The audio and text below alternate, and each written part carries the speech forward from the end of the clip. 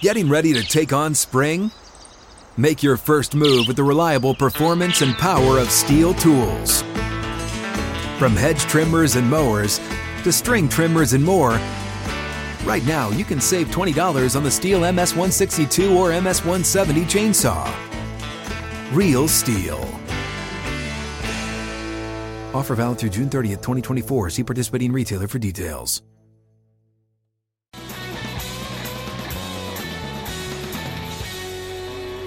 Outkick 360 across the Outkick network. If you're watching on YouTube, we appreciate you joining the chat there, the live chat during the show. You can also subscribe and ring the bell to get the alerts every time that we go live across the Outkick network, noon Eastern, 11 a.m. Central, and anytime we post exclusive content. Euros on full display for the last, 3 weeks with the tournament in Europe, and it concluded yesterday at Wembley Stadium, where Italy won in a shootout over England in dramatic fashion. It was the atmosphere within the building was incredible. Fans storming to get into Wembley Stadium without tickets was insane. Seeing some of the replays there and how they stormed the corridor and got into the stadium, nuts. And as you might expect, the atmosphere grew just from the craziness that ensued. Insane. And, for those not familiar, and I know some people watched it not knowing a lot of the history, it's a bit of a stretch, but think of England like the Cubs or the Red Sox during, their droughts. They weren't terrible like that, but they could never break through. Something always went wrong. Germany regularly beat England, big tournaments. 19 major tournaments since 1966 without a win. Always coming up short, always finding a way to lose with a lot of talent. So not necessarily completely Cubs, Red Sox, but similar thing. Always expected things to go wrong. Something always undoes them. And now into the finals, clearly with more talent than Italy. And I was a little bit worried because so many of the commentators were saying so much more talent, so much more talented, as if, well, you throw these two teams on the field and obviously the more talented team wins, which is not how soccer works. A game with 11 guys on the field for two teams. It's not like the more talented team always wins. They score a beautiful goal in 2 minutes and keep up the pressure early, but second half they sat back way too much, thinking that they were going to win 1-0. And Italy eventually finds an equalizer as they press more, and England sits back too much. Gets to penalties, and Gareth Southgate, who I know some of our listeners don't particularly care for, but did a really good job with this team that went to the semifinals of last World Cup, gets to the finals of this tournament, is a team that's looked at as one of the favorites in Qatar, which we still like to call Qatar. But this order that he puts together and the procedure for the penalty kicks, very questionable. Now, Ian Darke said that Southgate likes to put his best guys early. And so Harry Kane, who is their penalty kick taker, goes first. Maguire goes second, and they both hit, but then things go terribly wrong. He put in, with 4 minutes remaining in the game, Marcus Rashford and Jadon Sancho. They only played 4 minutes. They each touched the ball twice. I thought at the moment, I told Teresa, two cold guys coming in to take penalty kicks is not a good scenario. And sure enough, things start to go wrong, and it really goes bad with Rashford, who gets the keeper going this way, has the open net to hit it here, hits it too precisely and hits the post. And then the wheels come off. Sancho hits an easily savable penalty. And then they're in position as Italy does its job, where Bukayo Saka from Arsenal, who's 19 years old and should not be, as a 19-year-old, in the position to take this high-pressured kick where hit it or lose, when they have all these other international players, Raheem Sterling from Man City, Jack Grealish from Aston Villa, veteran guys who could handle the pressure better. And Saku steps up and hits a weak shot that's saved by the player of the tournament, Italy's keeper. And they lose on this. And they're going to be talking about this penalty kick order forever. It also, such pressure. in those moments. That's the most pressure-packed moment you could have. Hit it or lose. You could see that he was not going to hit it. I mean, and I felt awful for the kid after the fact because there was immediate, tears and emotion. But walking up to it, you could look at his body language and know this is over for Italy. And England saved Jorginho, who's the best penalty kick taker in the whole thing, who does this hop, skip thing where he waits for the keeper to move and then just touches it into the empty side. And Pickford, England's keeper, saved him. So, I mean, you're in an advantageous position. They were ahead early in the penalty kick shootout, and then... Well, that was the one that kept it alive when he saved it off the post. That was a beautiful save. Yeah, and if it bounces in off of him, it still counts. So he had to recover he bounced off the post and then knocked it out. That was beautiful. But the Italian guy who missed, too, I'd say the same thing. He walked up there, and his body language looked terrible and nervous.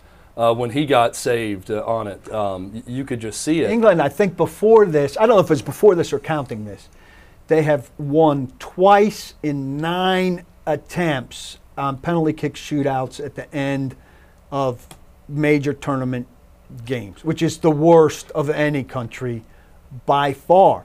And so they've prepped and researched and done data, and Southgate says this is what we came up with out of all of that. Tracking everybody and doing everything.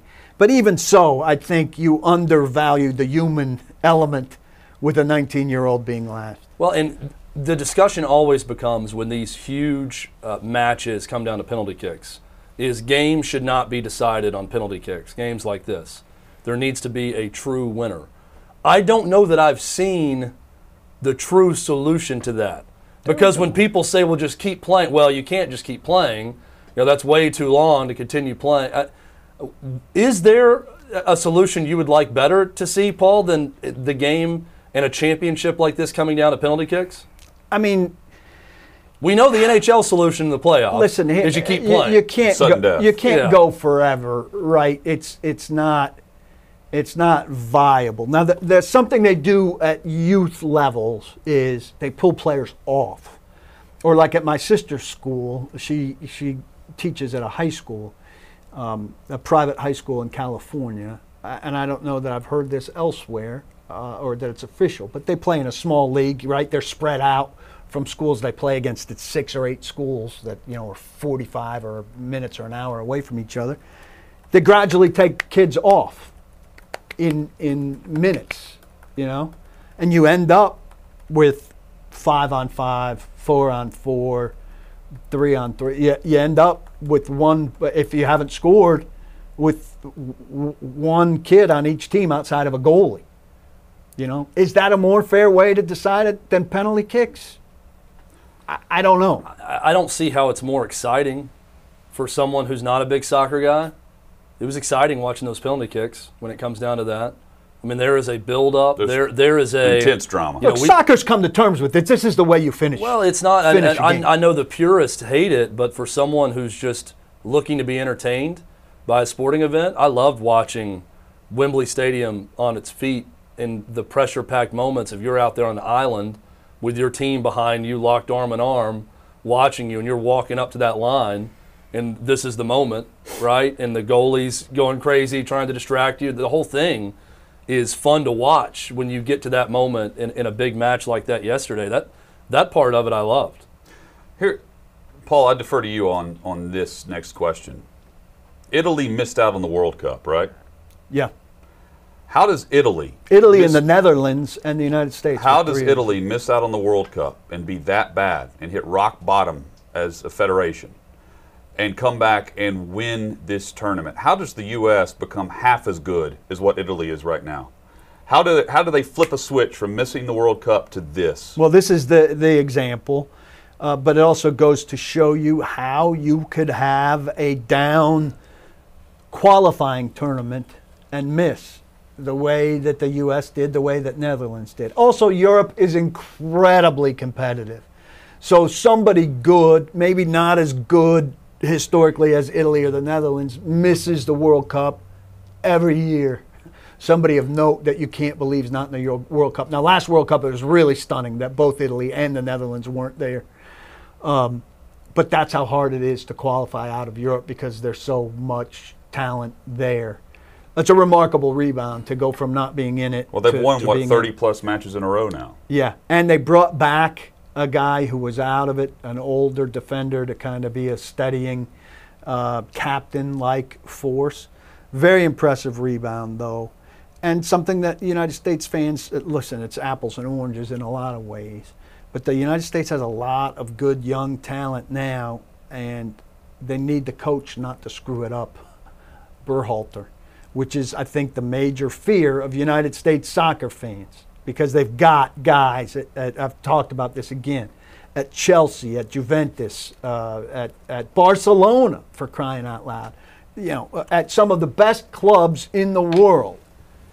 We should absolutely be there and make noise. And if we're not, it's going to be because Greg Berhalter is in over his head. I wish we would, let's get to a point, maybe the day is coming, to where we're just saying about U.S. soccer, there's no excuses now. And by the way, now is the time, because we're already prepping for, boy, the roster looks great and there's these international stars on it, but the coach sucks and the coach is going to hold them back. That's what I'm possibly prepping myself for. But I mean, you're saying this is common thoughts out there, right? Like I'm ready for it to line up where it's a good roster with guys with international experience, and it's a coach people have faith in. And there's no excuses. And if it doesn't work out, it doesn't work out, but you're going into international competition saying, now is the time to do something big. Also, I'll brace you for this. So the Euros just finished. The South American Championship just finished with Argentina winning and Messi finally getting his trophy. Now, I don't know why we did this, maybe because of MLS to a degree, but Gold Cup is just starting, which is North and Central America. Do not get lost in comparing this in terms of, I don't want to say quality, it's not as good a quality, but the timing is bad, okay? Because in Europe, we are about 3 weeks from the start of seasons. So Christian Pulisic, Weston McKennie, these guys that I'm talking about are not with the United States for this. U.S. beat Haiti 1-0 last night. Well, we've got a roster that's good enough to win the Gold Cup, but it's not the roster that I'm talking about. Because for some reason, Gold Cup is scheduled now, and what has to happen now for a guy like Pulisic is he needs to rest, and then he needs to report to Chelsea, because Chelsea's season is about to get started. And these guys' schedules are ridiculous. These guys who just finished Euro, you know what they get off now? 3 weeks. And they got to be back to their clubs. And you know how much time they had off between the end of those club seasons if they went deep in Champions League? Hardly anything before they reported to their nations to get ready for Euros. Soccer schedules are rigorous. It's ridiculous how little time these guys get off. They're going back to work in 3 weeks with their club team. Coming up, Tennessee Vols recruiting news, and a former quarterback who is now elsewhere will tell you his landing spot. And the Titans and head coach Mike Vrabel, he hits the Lynx. That's next on Outkick 360.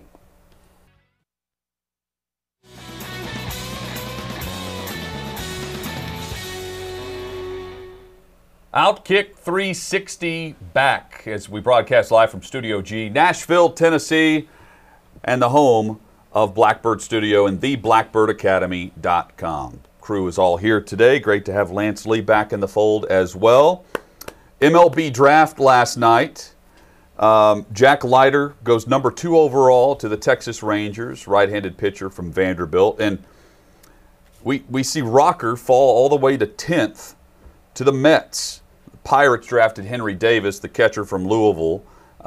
Boy, he looks terrific. I don't think that was a big surprise based on some of the mocks I was seeing. I think the biggest surprise was this was supposed to be a huge shortstop draft at the top, at the very, very top. And we were 3 or 4 picks in before we saw that run. So we see Rocker last all the way to 10th, which is a surprise. Simon was like, we watched Up to Rocker, and Simon was like, a lot of these guys are in high school? His wheels were spinning because we talked about college a lot. And he's like, can you get drafted? Can you drop out of high school and get drafted? All his wheels were spinning about his major league dreams and how he could get out of school fastest. Look, they had an interesting conversation about Rocker. Like, have you seen so much of him in his work in Vanderbilt that you've had time to figure out holes in him where a lot of these other guys you haven't seen as much and had time to figure things out? I don't get the whole draft process early. Pitchers versus field because players. you're going to the minors, you have to work your way up, right? I found it intriguing that one of the analysts, when Rocker was selected, said, Mets fans, this may be the first player you see called up next year. You may see him on the mound next year.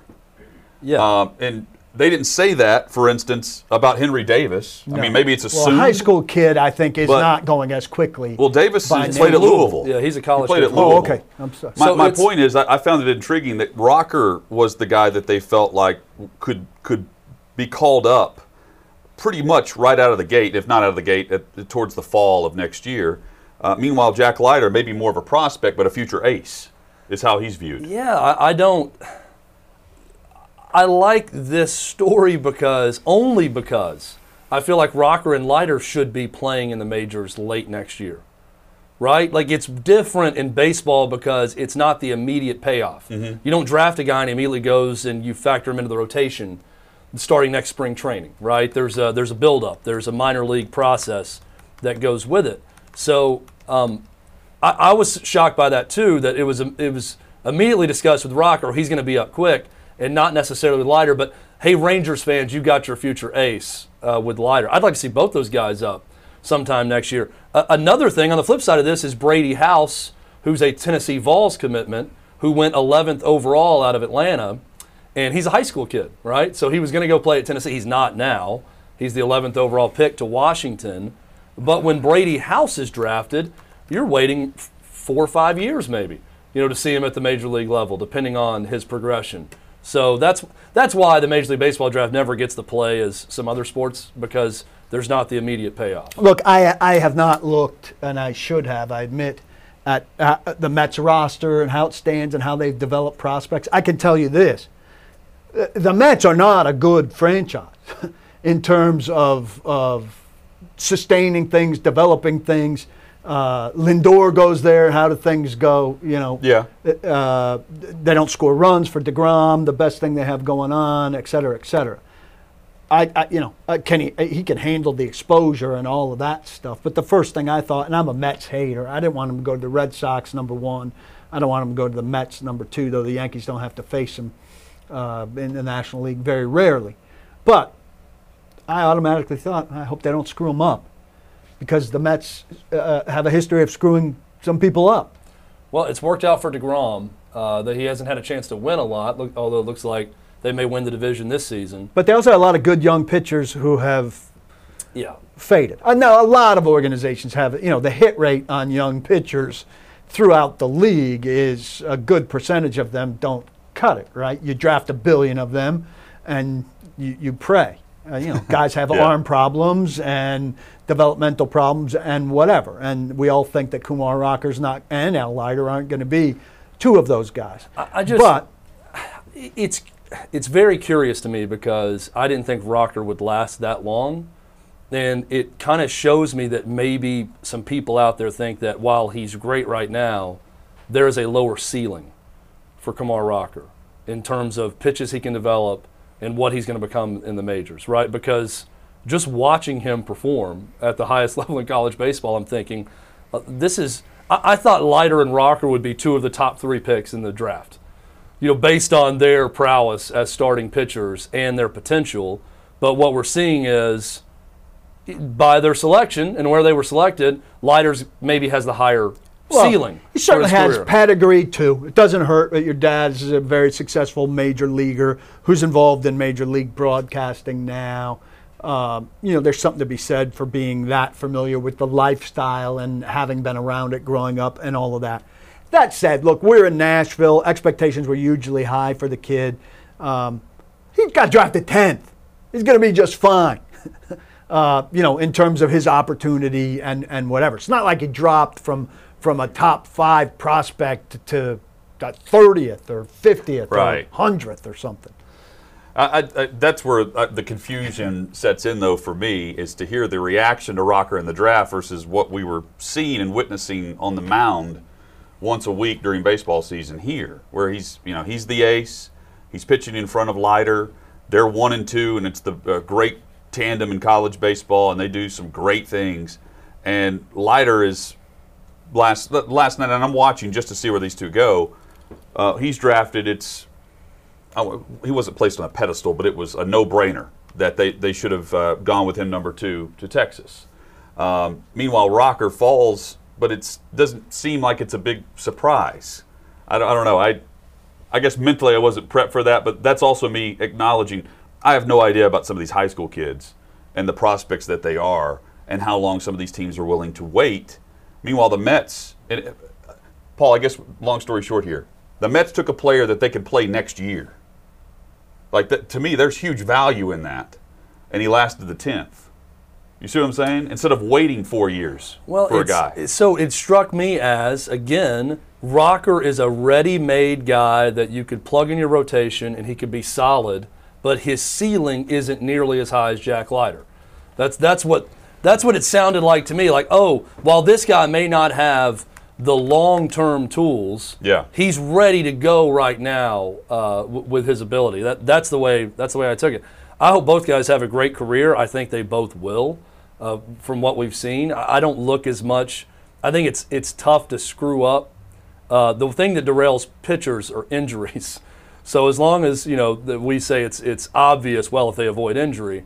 But to me, I think it's tough for an organization to screw up a great pitcher, as long as they don't get injured, right? I mean, that's what you hope at least.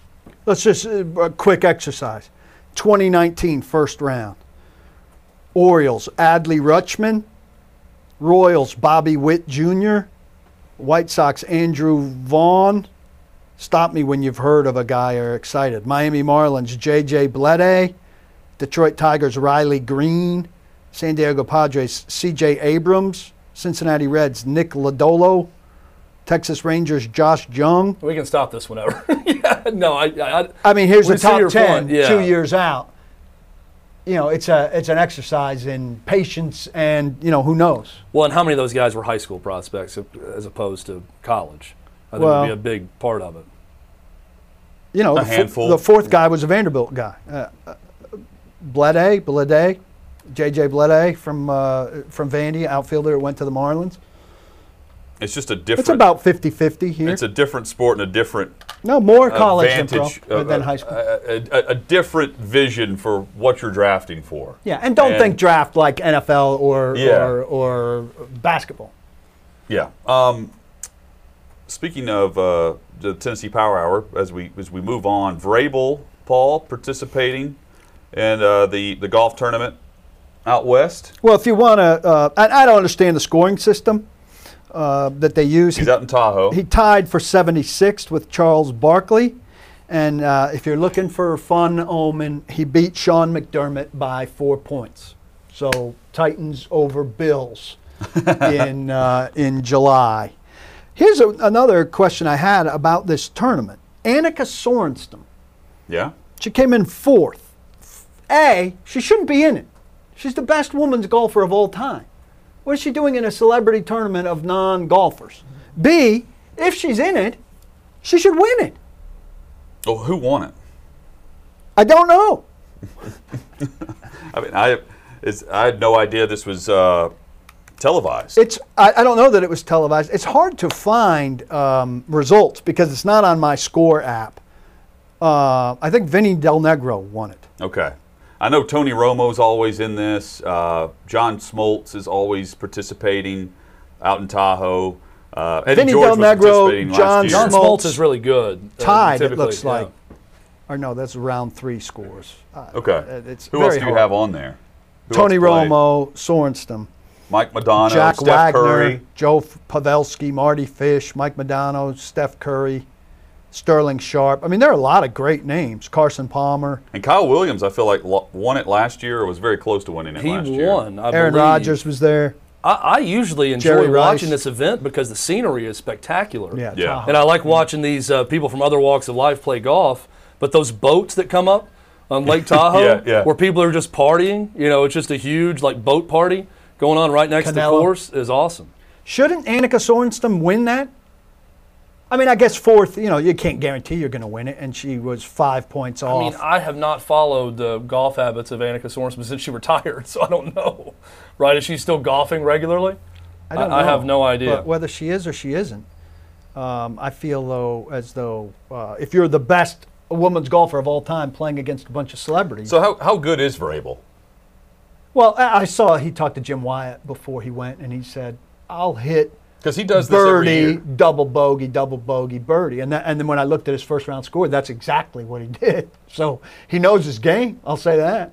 Yeah, like Eddie's okay. I talked to Eddie actually Friday. He was across the street here.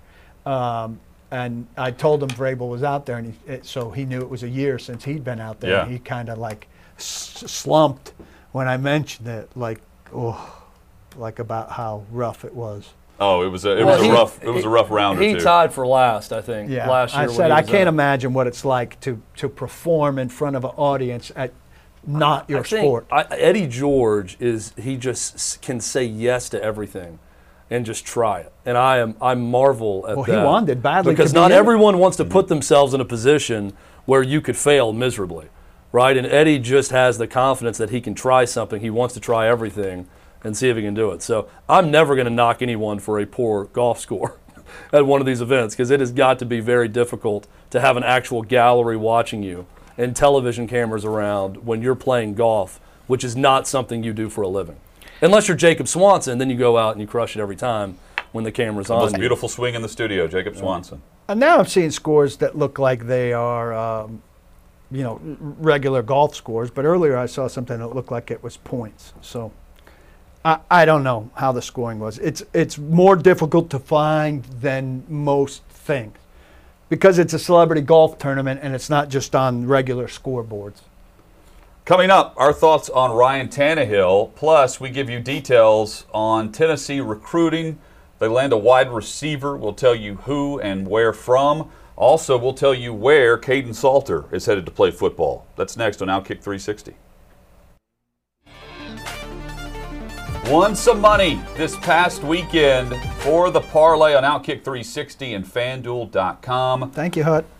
We are back at the grind again, but first we revisit what we won from UFC 264, where we raised some of the odds by being specific on the method of victory and doubling the chance on the last two fights. Sean O'Malley won in what was a fight of the night contender to open the pay-per-view. Tai Tuivasa knocked out Greg Hardy in quick fashion in round one, and Dustin Poirier by knockout or TKO.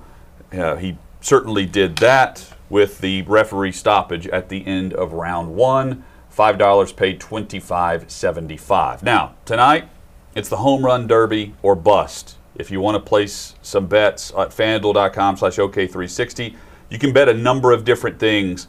Tough to find a good parlay, though, based on the way some of the odds are stacked up. They're not allowing the cross promotion here of, for instance, home run distance over under 519.5 yards or feet. For the longest homer? 519 feet for the longest homer. Over under. You can't bet that and play it with, say, Ohtani. So I'm betting Ohtani just to win the home run derby, because I figure, look, plus 240. It's good odds for the favorite. And the field, which is it's a roll of the dice here because it's matched up round by round, but $5 has a payout of $17 right now at FanDuel.com/OK360. That's how you can play along. First bet, by the way, up to $1,000 risk-free by signing up at FanDuel.com/OK360. Caden Salter has signed up with the Liberty Flames. Hugh Freeze. I think it's a good fit. You know, we speculated with Brent Hubbs and Austin Price about where he would go. I immediately thought he would go to a middling to lower level Power 5 in Texas. But I remember it was either Brent or Austin said it's going to be tough for him to land on a Power 5 team given how quickly he was out at Tennessee because of multiple incidents. So where else to go? But the reclamation project itself in Hugh Freeze and Liberty makes a lot of sense for the rehab process for Caden Salter. And I think offensively that makes a lot of sense with his skill set and could really work out well for both him and Hugh Freeze and Liberty. And for the non-Power 5, Yep. they have a national football brand now.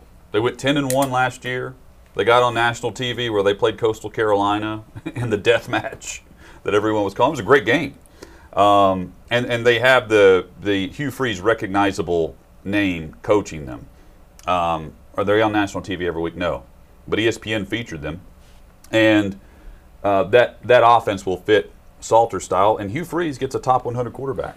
Surely he had somebody he liked, though, running things. So it'd be interesting to see if Salter is automatically in, or because he's so much more gifted than because he got a top 100 quarterback, or if a guy in place who's running a system well is hard to displace. Salter is a curious case because Caden Salter committed to Jim Chaney's offense, which makes no sense. You're right. For Caden Salter, with the other options that he had. Now, when that happened, I remember talking about it with you guys. I thought, boy, this means Jim Chaney sees where football is now. Evolving. And is going to evolve the offense, and he's going to cater an offense to Caden Salter, and they're getting away from, the big arm pocket passer with no mobility and the ancient playing style of run, then maybe occasionally play action pass, and he's going to evolve his offense. And then as the year went on last year, we saw that Jim Chaney's not really doing a lot of evolving of the offense at this point in his career with Tennessee, so that was always confusing. So when Caden Salter got to Tennessee, I thought, boy, this is a good offensive fit now with what Josh Heupel wants to do for Caden Salter. We saw how that went because of off-the-field problems. He's out. So now I think he's gone to a place, I think he's picked well based on offense and what Hugh Freeze could do with him. And I think he's picked well for a place that they're still not going to get Elite 11 type quarterbacks, top player in the state of Texas type quarterbacks at Liberty that often. So this seems like a win-win. It's a big win for Liberty, and they get a guy of that caliber, talent-wise, and it's a big win for Caden Salter because while he, basically flunked out at Tennessee off the field, he gets a chance to land softly in an offense that fits him well. The Vols have also landed a 4-star wide receiver today in recruiting, Cam Miller out of Memphis. Cameron Miller plays at Memphis Academy of Health Sciences, sort of a newer public school in Shelby County. Chose Tennessee over Alabama, so those were his final two. Alabama, Auburn, Memphis, Ole Miss, Oregon was his final group from the city of Memphis. The first 4-star guy, consensus 4-star player in this class, first 4-star guy for Josh Heupel. Big on a number of levels. Look, it's tough to put a verdict out there for Josh Heupel and this staff in recruiting this year because of the NCAA cloud hanging over them. Mentioned it on Friday, the War Room at VolQuest for the first time mentioned Tennessee turning something over to the NCAA that does not include a bowl ban at all, just scholarship reductions, which is the first we've heard of that. Now, maybe they do that, maybe they don't. Maybe they self-impose a 1-year bowl ban. Maybe they don't. Maybe the NCAA comes back and says that's fine without the bowl ban. Maybe they say, no, you've got to have at least a 1-year bowl. We don't know because there's so much confusion with the NCAA. But because of the cloud hanging over them this year, because of the late start with this class, it's tough to gauge how they're going to recruit. But this is big because it's a player in the city of Memphis where you're going to need to have some success. And it's a guy that Taven Jackson, your star quarterback commitment up in Indianapolis, has been texting the whole time. And the first text he got when he committed, and he says in his interview with VolQuest, was Taven Jackson. And he said Taven Jackson was the one quarterback of the schools that I was considering that frequently texted to get a relationship going with me. So I think that's good that you've got the quarterback commitment, starting a relationship with players in this class, but it's also good to get a 4-star guy in the state of Tennessee because in this year, there are some top players in the state. I don't know how many Tennessee's going to get in that top 10. Maybe 2, maybe 3 if you look at the top 15, but here's one of them right now. So that's a nice domino to fall in your favor. Is this year an anomaly with all the early announcements, or do you think we will start seeing this as more of the norm, the commitments now? I don't know that we can make any broad sweeping judgment about the future of recruiting in college football based off this past year. Because we've seen more visits this time of year and guys making announcements prior to going on the college tour during the fall where they see the game day atmospheres? I think because last year showed so much uncertainty, they released the floodgates and they finally got to visit wherever they wanted.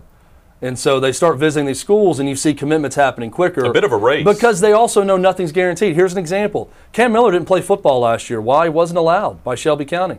They had no football. This guy has a year of not playing football at all. His tape is sophomore year. He didn't play his junior year of football. So a lot of people are going to be watching to see his progress this year. Now, when that happens, does Alabama come after him harder if he's even better than they thought? Does Ole Miss? They will. Tennessee's going to have to hold off these schools if he delivers on the prospects that he showed as a sophomore. But I think that uncertainty, especially with a guy like Cam Miller, who didn't even get to play football a year ago because of COVID restrictions in Shelby County, I think they're going to be quicker to commit and get a spot in someone's class if they like the coach and like the school, maybe more so than last year. But if we get a year of normalcy where other guys are taking visits during the fall and committing later, and we get a year that's completely normal with packed houses and everything else in college football, I think it probably resets to the year before. And we don't see this broad sweeping change. Been a fun show today, back from the weekend. Paul spent some time with a new pup at the Koharski household and also trying to put together a grill. And this was a special order because you wanted to get this earlier for a cookout, but you wanted to be able to do some, and I understand you wanted to upgrade. I see the intrigue there because I also was shopping for a grill recently. You went specialty here. You found the upgrade. I got what I wanted. It's not set up the way you need it to, though. Well, it's set up to go to a gas line. Now, I have a gas stove, but I don't have a gas line outside. So I'm going propane, but it's set up for a gas line. So I got to get the bottom of this thing loose and off because that hose is to set up to go to a gas line. So I got the replacement hose that will go to a propane tank. There is no physical way for me to undo this bottom thing. It's just stuck on there? Well, if I twist it, the entire thing, if I make any progress twisting it, the entire thing twists, including the mechanism above it. Now I'm told by you guys that for some reason on a grill, anything involving gas, lefty-loosey doesn't apply. It's opposite, so now I have to twist it the opposite way. But I have no idea how in hell to do that. Well, you can just use leverage. Did you attempt to turn it the other way at all? Yes. Okay. I attempted to twist it both ways. But I can twist the bottom with a wrench or pliers. Now I need to twist the top, but I don't hold the top. Whatever's Whatever's twisting the whole thing when you do it, you've got to have the pliers and lock down the top while you twist the other way in the opposite direction. Seems like a two-person thing where I could use help. My friend Bob across the street is out of town. My wife is not equipped to help me with something like this. She's still in recovery mode, right? You need Simon to hold a wrench and leverage. So you can't. All right. Well, Simon was out of town also, so now I can try to get Simon. What was the level of disappointment in T's face when she saw you trying to do this and not getting it done? No, she was disappointed that I was disappointed. She's like, "You want to just order?" She's like, "You want to just order pizza?" And I'm throwing stuff around, pissed off. And she's like, "You're really determined to do this, huh?" And I'm like, cursing and going to Home Depot and coming back. And then like, "I can't do it with this either. I'm complete failure on anything mechanical. I know that. But here's one thing I figure I can do, and I can't even do this. And I want brats." Well, you're motivated to grill. I mean, I understand that feeling. Absolutely. Well, I made the brats on the stove, and they were delicious, but they taste like failure. I know when I was out, you guys had a visit from Positive PK. Yes. What happened over the weekend was a visit from Defeated PK as he saw this happen. I've been there before. When you are in the mood to grill, the only satisfaction you're going to get is from the grilled meat that you're eating after grilling the meat. So I understand it, Paul. Well, also this puppy is so adorable, all right? He's on a 3-hour schedule to get outside. Take him outside, separate of Finley, so there's no playing, but he starts goofing around in the grass. He likes to lay down in the grass, play around in the grass. He'll pee in the grass. We're out there for 10 minutes. Okay, he doesn't have to poop. Bring him in, boom. Starts to sniff around to poop. You've got to find a spot. Grab him and take him outside again. So, we've not had a puppy. When we got Finley, he was 5 months old, and he was pretty well indoctrinated into systems. So we're learning. Also, we are alerted on the YouTube chat that currently FanDuel has an odds boost for Ohtani that has just been released. Oh, they've added it? I haven't They've made added that an odds bet because I was boost, having yeah. trouble getting Sweet. Download the FanDuel app, You know what? FanDuel.com/OK360. Clinton will do both. We'll play them both. He'll bet it twice. Play the boost. He'll bet what he's already bet, and then he'll go with the boost also. That's So right. Ohtani better win. Always go with the boost. Always. Hey, fun show today. We are back at it tomorrow. In the meantime, we hope you'll subscribe on YouTube, that you'll hit the podcast. You can download the podcast wherever you find your podcast. And as always, interact with us on Twitter, on Facebook, and on Instagram at Outkick360. Chat Tuesday right here across the Outkick Network. Do not block the box. Please lock the locks. And please let me figure out the grill. Hey, it's Jonathan Hutton. Thanks for listening to Outkick 360. Be sure to subscribe to the show to have the latest podcast delivered to you each and every day. And give us 5 stars. It helps us grow our network and provide you with more great podcasts like this one.